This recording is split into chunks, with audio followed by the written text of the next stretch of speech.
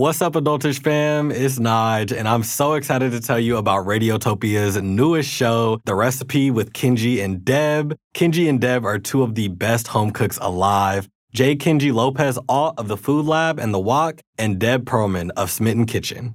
Honestly, me and my wife both work from home, and so I do all the cooking in the house, so I end up having to come up with a lot of recipes just on the fly.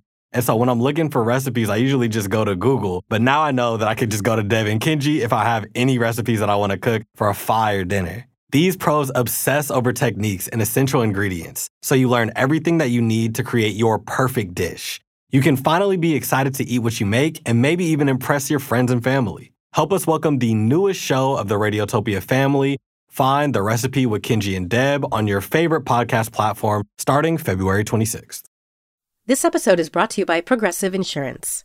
Whether you love true crime or comedy, celebrity interviews or news, you call the shots on what's in your podcast queue. And guess what? Now you can call them on your auto insurance too with the Name Your Price tool from Progressive. It works just the way it sounds. You tell Progressive how much you want to pay for car insurance, and they'll show you coverage options that fit your budget. Get your quote today at Progressive.com to join the over 28 million drivers who trust Progressive.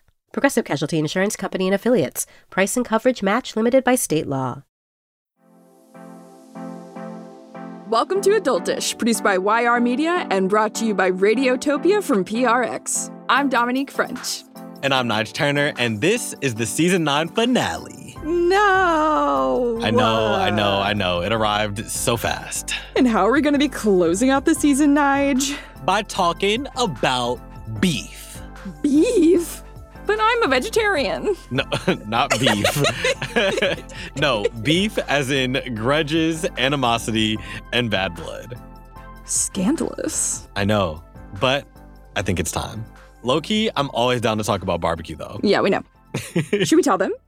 About what? About our beef. Oh.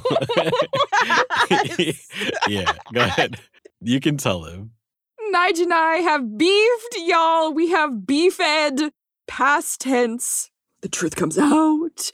Our friendship is not perfect. That's right. You heard it here first. We both have said or done things that have rubbed each other the wrong way. It's true.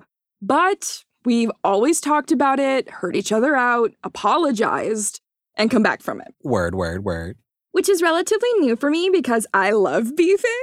I love grudges. They're my constant little companions, and I love them so much. But as I've grown up, I've kissed some of them goodbye with a tear in my eye in an effort to have more meaningful relationships. But it's really hard.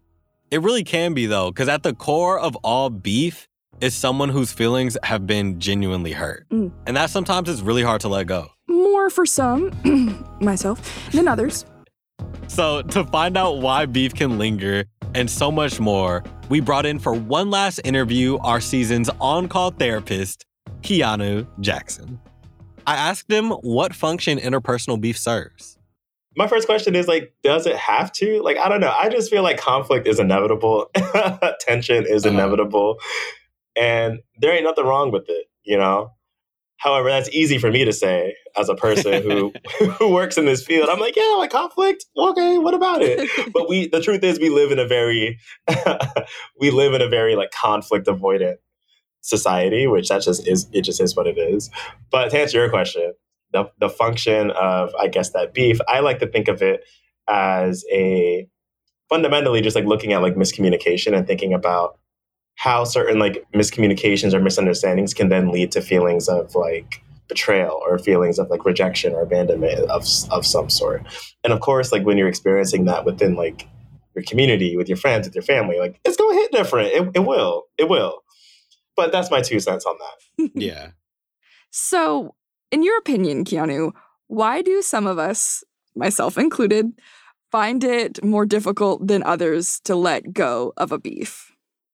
Oof, I don't know if y'all don't like this, but I'm so excited. For some people, we'll take it off of Dom. Yeah, for some people it's water off a duck's back, and some people it's a much more active exercise and acceptance and communication in order to be able to let go of something. Well, the first thing I have to say is, depending on the person, like, are you really seeing that person, or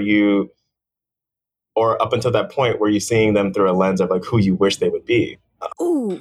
I have to say, like, sometimes, of course, like the people who we surround ourselves with are people who we look up to in some capacity, or who we can be ourselves with, hopefully, vulnerable with, hopefully. And sometimes when we find ourselves in conflict with these folks, it can really shatter the rose-colored glasses in a bit, especially if it's like the first time. Mm. And ultimately, I ask folks all the time, I'm like, well, how are you seeing this person? Are you seeing Dom as Dom, or are you seeing a version of Dom that you idolized or you envisioned or you constructed?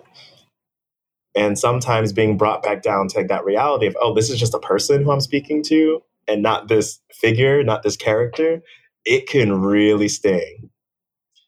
And that can be hard for people, especially if that moment of conflict felt particularly personal, or if there were particular parts of you that really just felt very misunderstood or disrespected or just used in some way. Other times, tension can really just linger. The question of, okay, well, did we really get to what the root of this problem was, or if in this conversation, did this transform into something else entirely? All that to say, I don't have like a for sure answer to your question, because I don't think that there is one. Mm-hmm. However, I will say I wonder what conflict resolution, what repair, what separation, because even that is necessary at times. I guess I wonder like what all those frameworks can look like if we can really allow ourselves to see the people who we're interacting with as people and really see ourselves as people. What advice do you have to those people who are having a rough time letting go of a grudge?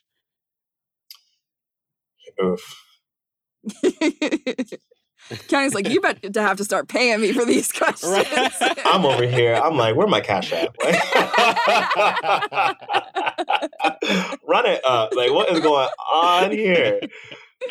Got me out here working.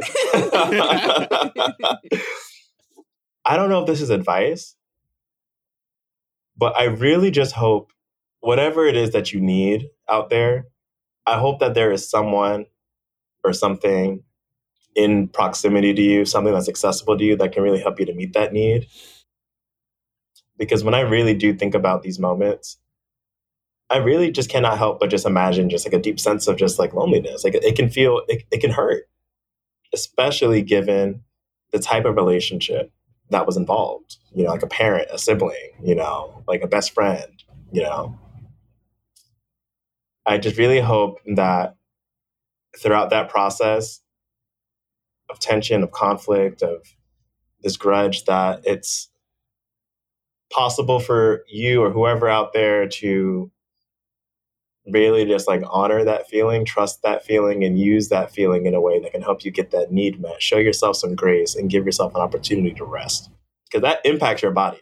Like hanging on to those types of feelings, like it really impacts your body and your mind.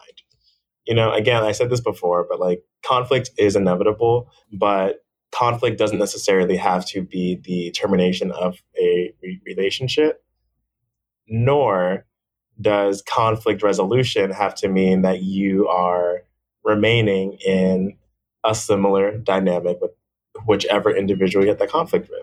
If that dynamic is staying the same, then really what was resolved? Like, that's just my 2 cents on it. So I just want to encourage people that as like conflict emerges to really try and center your feelings, understand where you're coming from, and really try to ask yourself that question of, okay, well, who is this person that I'm in conflict with, and how would I like for our relationship to go from here?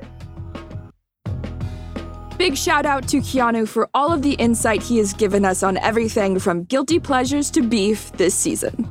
If you want to see more of Keanu's work, you can follow him on Instagram at The Black Queer Therapist, or visit his website at KeanuMJackson.com.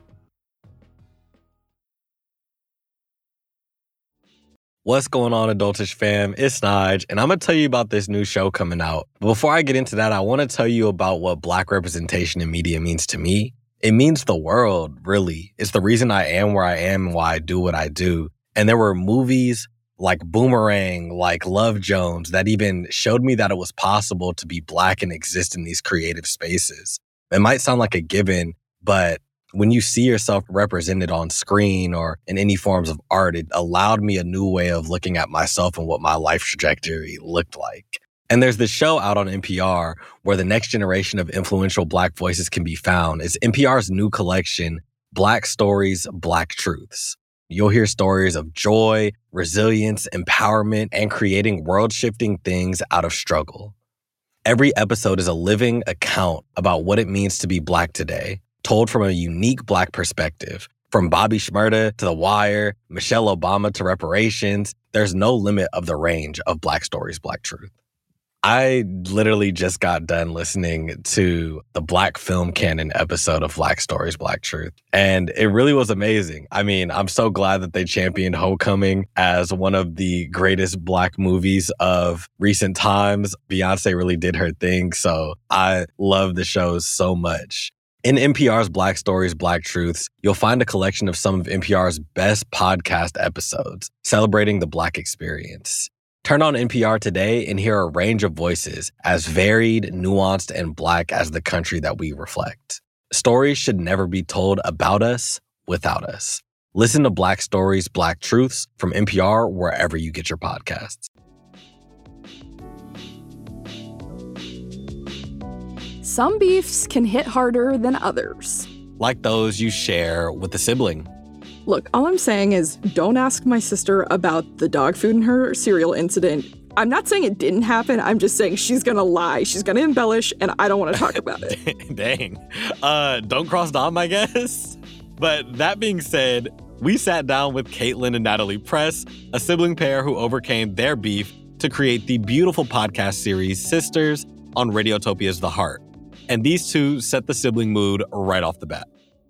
Who's going to go first?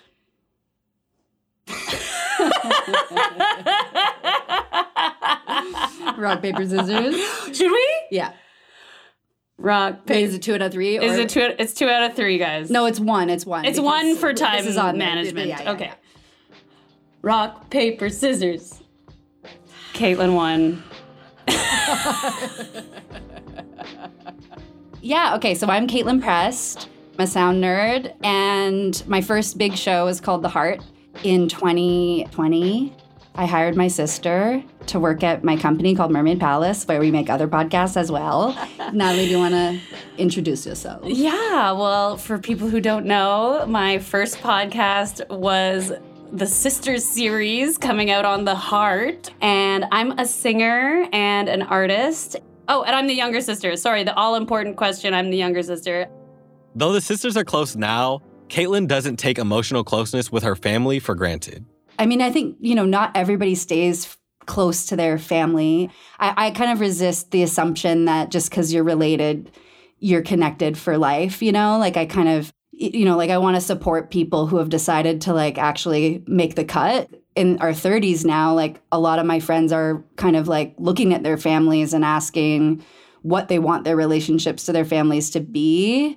And in a way, I think we kind of come up against that question, not overtly in the series, but a little bit, it's how close do we want to be? How close should we be?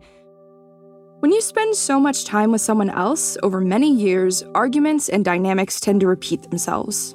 Throughout Caitlin and Natalie's lives, conflict patterns have emerged between the two of them, and major differences about how those fights affected them.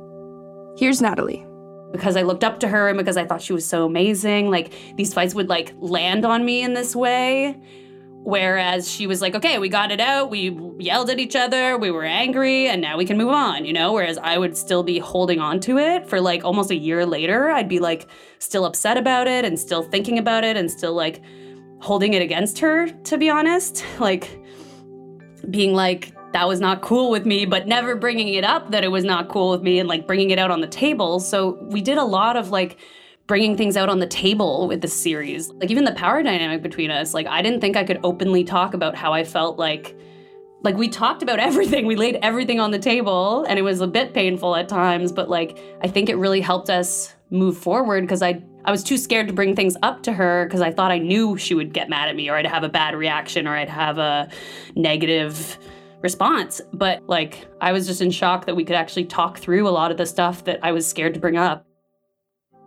I guess what feels like a recurring theme in that fight for me is like we get into this fight a lot about it's so childish who started it, you know, even as adults, right? Like, so as kids, because I was the older one, and also because I had conflict with my dad, and my dad was the boss, right? So he was the dad, he was the man, okay, and so he was the boss, and so me having conflict with him meant everyone had conflict with me. Like, it's like if dad has conflict with Caitlin, then that means Caitlin is the bad one. And so something I remember a lot was like, basically there was a rule in the house that, I don't know, he has all these sayings. Our dad has all these sayings, right? Like don't better safe than sorry. Don't practice what you preach. Work first, play later, you know, and one of them is don't fight fire with fire. 2 wrongs don't make a right. 2 wrongs don't make a right. 2 wrongs don't make a right. So, you know, so the rule was always with hitting, okay, we would hit each other sometimes. Okay, we'd get mad, upset, we're children, we hitting. And so it was always, I was always bad no matter what. So it was like I hit Natalie, Caitlin's in trouble, of course. Natalie hits me and I hit her back. Caitlin's in trouble, of course. It doesn't matter if she hit first because 2 wrongs don't make a right. So I'm in trouble because I hit back. And then I vividly remember this one. Finally, she hit me and I had the strength and courage not to hit her back. And I was so excited. I ran to my parents and I was like, Natalie hit me. And and my dad is like, what did you do to make her do that? And I was like, there's no fairness in this world. And then, you know, as adults, it goes on, and it's a feedback loop. It just goes on. And we still, I think we got in a fight like that just yesterday. Yeah. You know. That leads me to my point about Caitlin. What I've really learned from Caitlin is that she's able to point the finger inward, like, more than the average person. And I hope that that's also something that people get from this podcast is, like, I had to learn as the angel of the family. I was like, I'm never wrong. Caitlin always starts it. Like, I'm always the good one. I'm the one who, you know, yeah. And so whenever we get into patterns, I feel like we've just learned how to identify them more. Like, I've had to point my dad, one of his other sayings is, when you point the finger, there's 3 fingers pointing back at you, you know? Yes.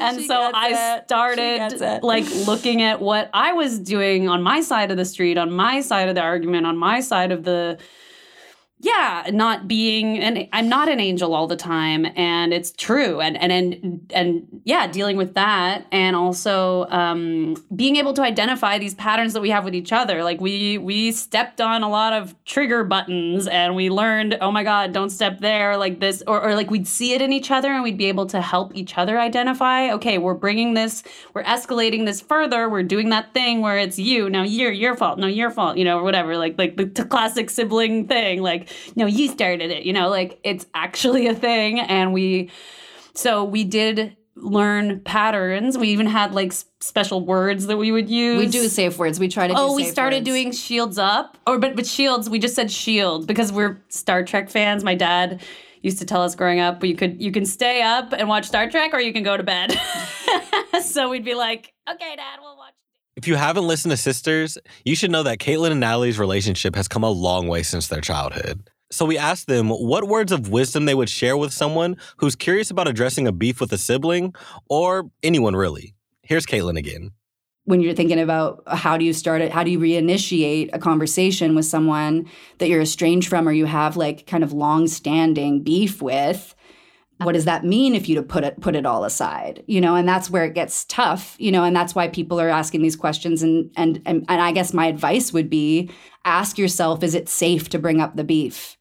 You know, like, can you, like, I would say for me, I think as an extremist, I've also kind of flubbed a lot of these conversations and re-traumatized myself, okay? Like by trying to initiate the conversation with someone who just does not want to hear it. You know what I mean? Like you're trying to bring up something difficult and, you know, and then you get, you know, I know gaslight is a word that everybody's using all the time these days, but like to be invalidated, to have someone tell you that this vulnerable thing that you're sharing isn't real, isn't legitimate, and maybe is even stupid, you know, it's not, it fucks you up, okay? It messes you up. So like one piece of advice that I have is if you do have beef and you have been estranged for a long time or you've been holding something in, don't start with the beef. Start with, would you be open to having a conversation about something difficult? And scheduling it, you know, being like, make a time and make a time limit. Mm-hmm. And also like, and ask, don't ask with the intention of being like sometimes we ask a question, like we say, like, you know, these are the things I need to feel safe in this conversation. And then you expect them to do it. And then you get mad that they haven't done it. But like, it should be a question. It should be like, do you think you could imagine yourself actually just listening to me talk about my experience for 30 minutes without interrupting me and without getting upset? Do you think you could do that? And then judge whether or not what the reaction is. You know what I mean? And protect yourself. Listen to Caitlin and Natalie's series Sisters on The Heart by Radiotopia wherever you get your podcasts. For other shows by this duo, check out the audio company Mermaid Palace at mermaidpalace.org. Beef is still very confusing to me. I still feel really conflicted about how or when to solve it, give up on people, or renegotiate relationships. I really don't like conflict at all, as a result from growing up around people who never shied away from it. But the Press Sisters talked about beef being a cycle and just arguing yesterday. And that really makes me feel like conflict is just a part of life. So not really inherently positive or negative, it just is. So personally, I think I need to just work on seeing it that way instead of seeing it as something that I need to avoid at all costs. I think that's beautiful, Nige. Thank you. What about you? Here's what I think about the episode. No beef. I have no beef with this episode. I enjoyed getting these perspectives on something that I genuinely struggle with. And I think I've made a lot of strides when it comes to letting go of my adorable little grudges. But I can do more, and I'm going to continue to do more. You know what I do have beef with? What? This is the end of the season. Oh, yeah. Okay? I'm very upset. This has been such a whirlwind, and I'm really glad to have had you, Nige, along the way. It's been beautiful, and I just want to say thank you to you. Thank you to you. And thank you to you, the listeners, for tuning in, giving us some of your time, and making these two little dudes' dreams of talking for a living a reality. I'm so glad to have shared this with all of you. Adultish is produced by YR Media, a national network of young artists and journalists creating content for this generation. Our show is produced by Georgia Wright, Dominique French, and by me, your boy, Nige Turner. Our engineer is James Riley. Our audio engineering fellow is Christian Romo. YR's director of podcasting is Sam Chu. YR's senior director of podcasting and partnerships is Rebecca Martin. Our intern's name is Quinn Castro. Original music for this episode created by these young musicians at YR. Christian Romo, Anders Knutstad, Noah Holt, Jacob Armenta, Chaz Whitley, Michael Diaz, Sean Luciano Galarza, and David Lawrence. Music direction by Oliver Cuya Rodriguez and Maya Drexler. Art direction from Brigitte Bautista and Marjorie Massicat. Creative direction from Pedro Vega Jr. Special thanks to Eli Arberton. We are also proud to be members of Radiotopia by PRX, an independent listener-supported collective of some of the most amazing shows in all of podcasting. Find them at radiotopia.fm. And if you haven't reviewed our show on Apple Podcasts, please be sure to do so. 5 stars is much appreciated. You can follow us on all the socials at YR Adultish. And on that note, I miss you. Bye. Bye. Come back next season. Radiotopia.